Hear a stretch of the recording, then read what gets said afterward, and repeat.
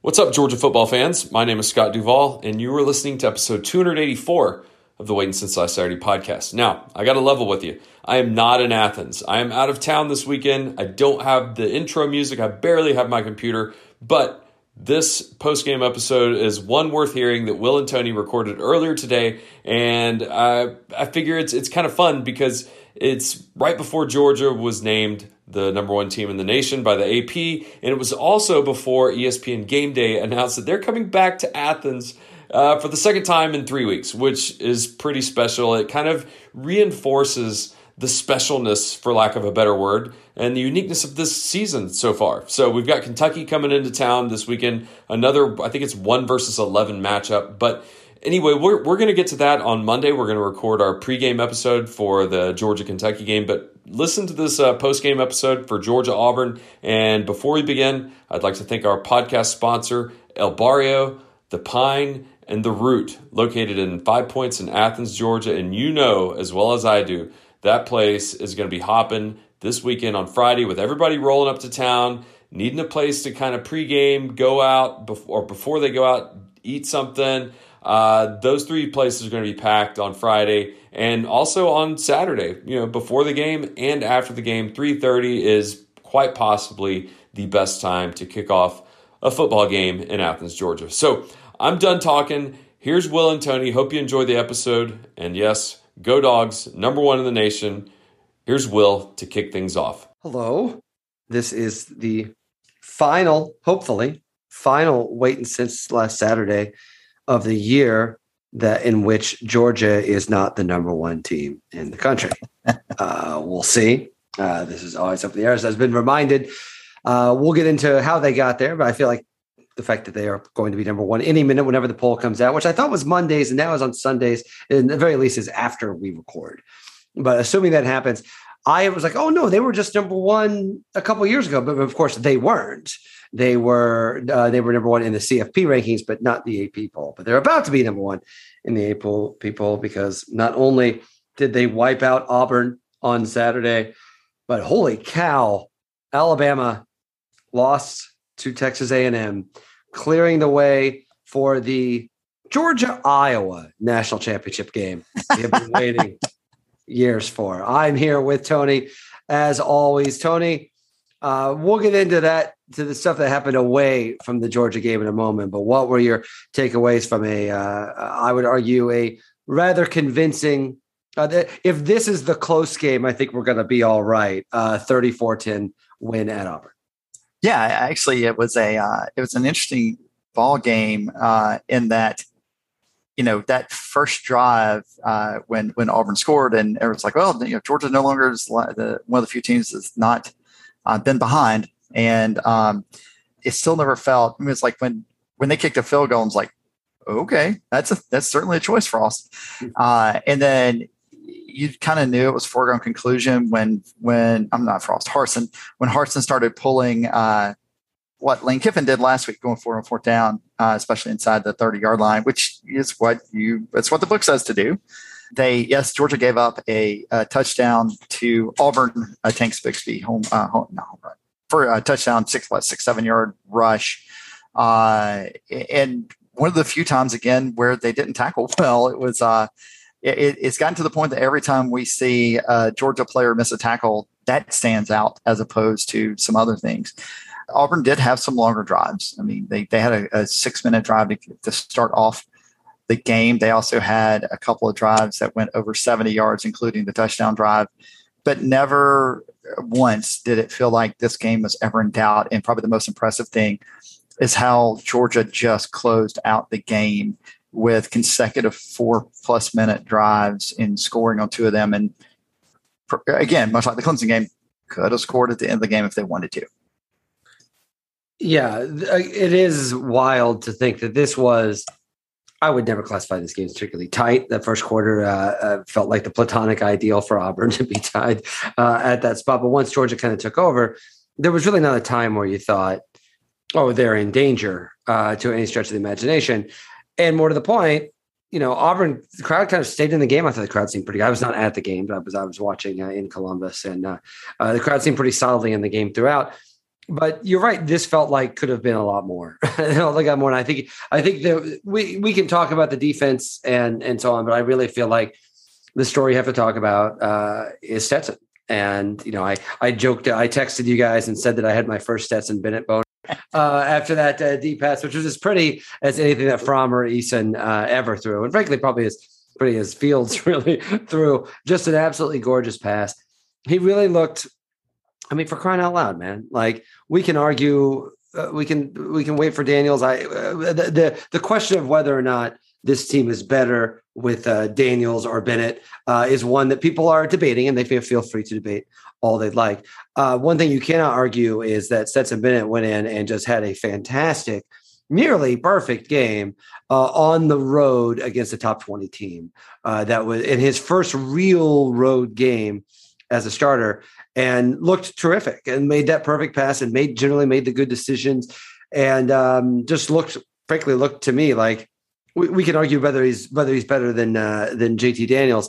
I don't think you can argue at this point he's not playing better than half the quarterbacks in the SEC at the very least. I thought he looked terrific. I have been obviously skeptical of Bennett for a while, and I also think that the thing that I'm skeptical about, I don't know if what happened Saturday night changes this, is a thing that I think a lot of people have been skeptical about, which was how much he struggled against Alabama and how he couldn't throw the ball over the line. But man, you go into Auburn, play like he did.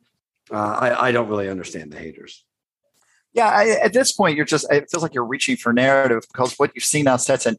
And look, we can. Maybe this is a good time to talk a little bit about what happened around the SEC with Georgia's offense this year and Stetson this year, even against Alabama's team last year. You feel like that game might be a little different, although he's doing everything you asked him to do. I don't believe I saw him make a single bad decision throwing the football. He had a 30-yard rush where, he could have gotten out of bounds after the first down, but he basically saw open field, had great vision, and picked up 20 more yards on that run. It feels a little narrative to me. I'm not saying that he cannot show up and have a Stetson game like last year where he's, kind of getting panicked, throwing the ball over. But keep in mind, this is the first full stadium away game Stetson Bennett has played in and started in. And the way he kept the offense together on those first couple of drives and really just direct them down the field, had them checking into the right plays, was pretty impressive. And obviously, I'm not ready to say there's anything approaching a quarterback controversy, nor should there be. But you're right. I think he is absolutely as good as or better than more than half the quarterbacks in the conference. And I think you're right. We can have a debate about whether or not I do think he'd be in better position to beat Alabama this year than would last year. I kind of feel like I'm just not going to sweat that too much, because one thing that Bennett is doing is putting them in a position to have receivers step up. And to me, that was maybe one of the more exciting things. Maybe it was just watching Auburn's horrible receivers because they were very bad and really were not really helping Nix at all. My friend Tim Kelly put on Twitter that watching Bo Nix is like just play is just so he's just pure chaos in a way that's like not, it's just unsettling to watch, even if it's exciting. I can't imagine what would it be like. It'd be like Marshall Henderson running your basketball team. My God. It's just too much watching him. But I felt like he made some throws, maybe had a little too heat on him, but his receivers couldn't get him. To me, I think one of the quieter stories, and maybe it's not so quiet, is what Georgia's wide receivers did in this game. The idea, I don't remember how often we said the word McConkey before the first game, but if we did, it was probably referring to the Denver wide receiver who is not related to Georgia's McConkey. He looks like the number one receiver right now, and that is a remarkable place. We got our massive tight end, we got our massive man getting his first catch of the year, 25-yard catch. What did you think of the receivers in this game? To me, that was a huge step forward, and something, no matter who the quarterback is a pretty big question starting to get answered. Yeah, and as those receivers get more and more healthy, the more options the quarterback and by virtue of that, Monken's going to have. I mean, I think it was great to see Washington get in there. Speaking of Monken, the dude called a masterful game. One particular, like leading up to the McConkey 60-yard touchdown pass, I was thinking about that. I wanted to go back and look at it, and So Georgia gets the ball to start the third quarter, and basically it's, 10, 12 play drive for 4 minutes, 48 seconds with the Polesny missed field goal. And, Monken basically ran the ball until we passed. And that was a ball that I think it skipped off Jackson's hands on the boundary. And Polesny missed the field goal. So Auburn comes back out and they drive, 30 yards and then turn the ball over on downs at the 40-yard line. And when they started out, I remember telling the people who were here at the house, I was like, wow, they're stacked up. And we have, if we want to take a shot, now's the time, because McConkey and it had to have been Jackson both had single coverage with no high safety. And the second I saw the play action, I was like, oh my God, we're going to actually do this. And I was like, please, Bennett, hit him. Because the first couple of long passes, including earlier in the game, they had been short, right? McConkey had to slow down and come back for the ball, and Bowers had to also do that. And anytime you have a quarterback who is calling the offense on the field and a play caller up in the booth who has basically schemed and is one step ahead of a very good defensive coordinator in Derek Mason, things are just going to happen well for you. And, a lot of people are like, well, it's only 34-10 or whatever. And it's like, the game was never in doubt. Georgia pulled a super cover here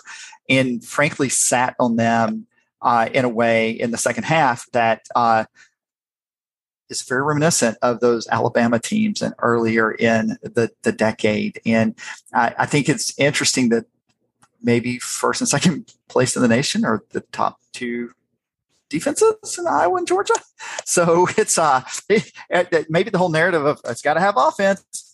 Well, Georgia has offense too. Yeah, it is. I mean, you look at where we are now. I mean, we talked about the 3 games heading in. If you win these 3 games, you're in the playoff. And I think that's still true. But to be in the position of strength, Bill Connolly was noting last night, there's this wonderful hypothetical world of 2007, right? That everybody is always looking for the madness and the chaos of 2007. It sure looks like that's happening this year. Yeah, it's feeling close. It's feeling real close. Except for Georgia. And to me, that is the thing that's really kind of remarkable about this. It would be one thing if Georgia was looking like this and Alabama was also dominant and Oklahoma was also dominant and Clemson was also dominant, and it turned out that Clemson looked amazing in every game. Like, imagine how differently we're talking about this if Clemson has wiped out every opponent since they played Georgia, right? Like, we'd really be talking more about wow, the Georgia Clemson rematch we're going to see in the playoff. Georgia, I really feel like these things are going on fascinatingly parallel tracks.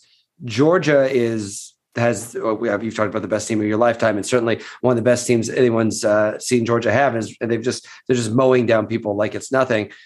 And then you have the rest of college football in absolute chaos. And I'm here for as long as Georgia's number 1 and stays out of the fray. It's the platonic ideal, right? It's like Georgia is having its season and everything else is just super fun. I will go. I have this thing that I do when we had a long weekend, so we traveled, and so I often, if there's a game I really care about, but I'm really tired, I will fall asleep listening to the game, and my brain has a way of waking me up when it's time to wake up for a game. So I fell asleep listening to the Alabama Texas A&M game and woke up.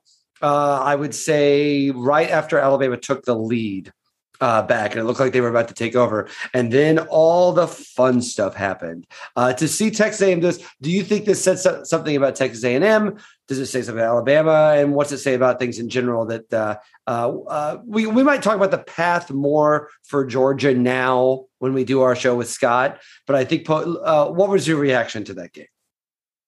Well, I mean, having watched most of it, my reaction to that game is, there's 2 takeaways. First off, I'm not sure. I have to assume it's coaching, but I'm not sure what happened to Texas A&M the past 2 weeks, where they got housed by Arkansas and lost a close game to Mississippi State, and then turn around and played with such tenacity and verve and physicality against a good Alabama team. That's my one takeaway. My second takeaway is, Alabama looks really, really soft in the front. Now, soft is not the right word, but they're just not as physical on the offensive and defensive lines as what we're used to seeing. And it's safe to say that the Florida game for them was not an aberration. At this point, I can see now why Florida was able to stay really close by running the same play over and over right at them. Because just, Calzada had a great game, but that game was won and lost. A Nick Saban team, and maybe we can talk about this a little bit with Bill O'Brien being the new offense coordinator. They threw the ball 3 times inside the 6-yard line with the game on the line. Like, they could have iced the game with a touchdown there. And that last drive where they ended up kicking a field goal to go up 3 instead of what would have been 7 or 8 or whatever. I can't even do the math in my head. But it's just the lack of physicality. That's not to say that Alabama can't turn around and actually go and win the entire national championship. They absolutely have the talent to do that. Frankly, they have the coaching to do that. But they have looked less Alabama-ish, especially on the defensive side of the ball, than they have in years past. And I think it's interesting, again, that when the polls come out today, number 1 and number 2 are likely to be the top 2 defenses in the nation.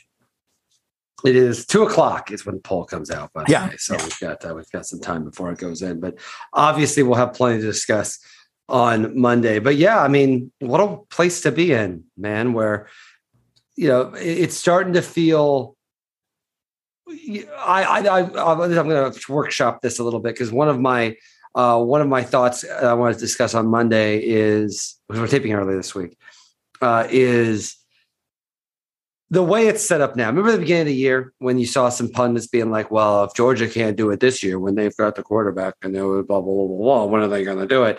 And I thought it was a little silly, because I don't know. It certainly assumed that some of these quarterbacks were not going to pay off. And when Bryce Young, even still probably the Heisman candidate, and Daniels barely played. So I think that the quarterback narrative they've always had about Georgia coming into the season has switched a little bit. But more to the point, I don't know how it could set up any better for Georgia right now. Look, right now you have, this past week we ranked the remaining 3 games in order of our particular worry about them. Is because we think this is the toughest, it's on paper, at least, it's the toughest 3-game stretch, with having to go on the road and play Auburn and having Kentucky at home, and then Florida in Jacksonville. Kentucky looks really physical and might be the most physical football team we play in the regular season. And, I say that in entire, with all the honor and respect you give to Arkansas, they are basically Arkansas, but with, better long-term prospects, just because, Stoops has been there for 7 years. Yeah. More years under the belt. Right. Like more years under the belt. Right. Yeah. But I think you're right. If Georgia is probably going to play another, if not top 10, real close to top 10 matchup at home, which is stunning considering where we were in August.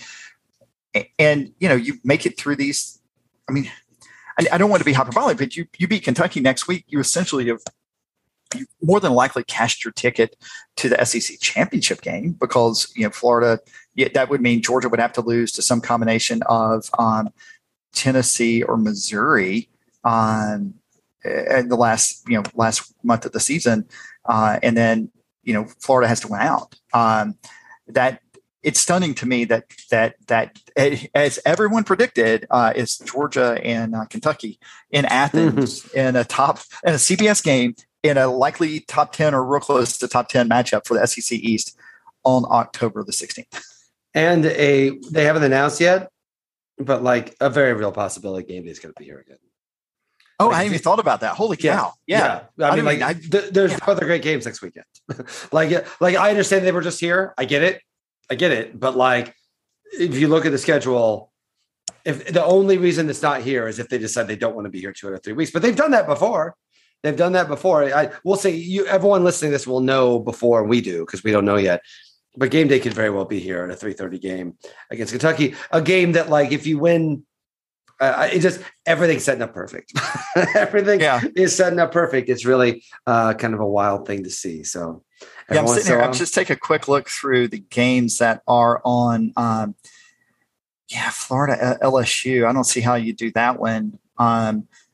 If you're going to do the CBS game, you need to do the 3:30 game. I guess I guess you could go to BYU Baylor. If BYU had beaten, BYU had beaten, but they didn't. Right, they didn't. Lost. I don't know, man. Yeah, you could be right. I think I hadn't even thought about that. Yeah, I think they may have to because I don't know. I'm sure they do not want to come here 2 out of 3 weeks, but I don't know what else it would be. I would also throw the possibility of going to Cincinnati. So UCF is playing at Cincinnati on ABC. So yeah, maybe. But no, and for the record, I would not begrudge that because I feel like I'll put it this way: if there's this much chaos this year and Cincinnati goes undefeated and still doesn't make the playoff, woof. Well, I mean, this season also is showing. I have a feeling that some of those Alliance members are going to crack. But you know what's going to be funny, and this is a possibility now, that the SEC does not get 2 teams in, but the Big Ten does. And dude, if it's 2 Big Ten teams, Cincinnati and Georgia or Alabama, how upset's the ACC and Big 12, Pac-12 going to be Kevin Warren? Oklahoma's still undefeated. I feel Oklahoma's still undefeated, as is Oklahoma State, and as we predicted, it could come down to Bedlam. They could play back-to-back games, which would be stunning, but I'll let the Big 12 worry about their own house. Also worth noting that Oklahoma looked like Oklahoma again once they switched quarterbacks. Also, isn't that crazy? Keeping in mind. That is crazy. So, okay, we don't have to do a prediction for a time because we already know next week is 3:30. A week after that is a week off. We actually don't get to do it for a while because we already, of course, know that Georgia and Florida are playing at 3:30. So we'll wait a couple of weeks and then we'll get back in that fun parlay game. But right now, again, the last time I will say this on a recorded broadcast, if that's what we're calling this, which is Georgia is not yet the number 1 team in the country, but they're going to be very soon. Any final closing thoughts leading us in? No, I think it's interesting. Just as Georgia fans, I want us to all keep in mind that the rankings are no longer your parents' rankings. Like they're interesting talking points. You mentioned Georgia was ranked first in the college football playoff rankings in 2017 for a couple of times before they lost to Auburn in that game. That's the ones I'm worried about. And as I told someone at church this morning, being first is great and all, and it's fun to say that, but unless it's still the case on January the 10th, it's just noise. What a time! What a time! And I hate to be the poo-poo guy because I get tired. I get it. I'm just saying. I'm trying to walk a fine line between rat poison and being overly excited about something that is just a talking point. And I don't know if you've heard also that Kentucky is probably overrated. Hadn't played anybody. Yeah, I'm putting that out there in the world. Yeah, I understand. I got it.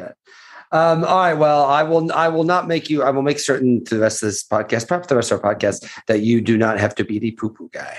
I will do everything. I am the poo-poo guy, but I know. All right. Well, Tony, we're recording Monday night because of scheduling stuff will be a little early this week. But then Georgia will be number 1 in the country, and then we will know whether the game days are there or not. So, all right, Tony, have a great week, and we will talk. Well, I'll talk to you in about 30 hours. All right. Sounds good. Go Dogs. Go Dogs. And thanks so much for listening. And we'll be back, like Tony and Will said, recording on Monday evening. So expect the next episode 285, I think, the Georgia-Kentucky preview show in your podcast player sometime on Tuesday. And until then, we'll see you on campus this Saturday. It's going to be a fun one. And as always, go Dogs.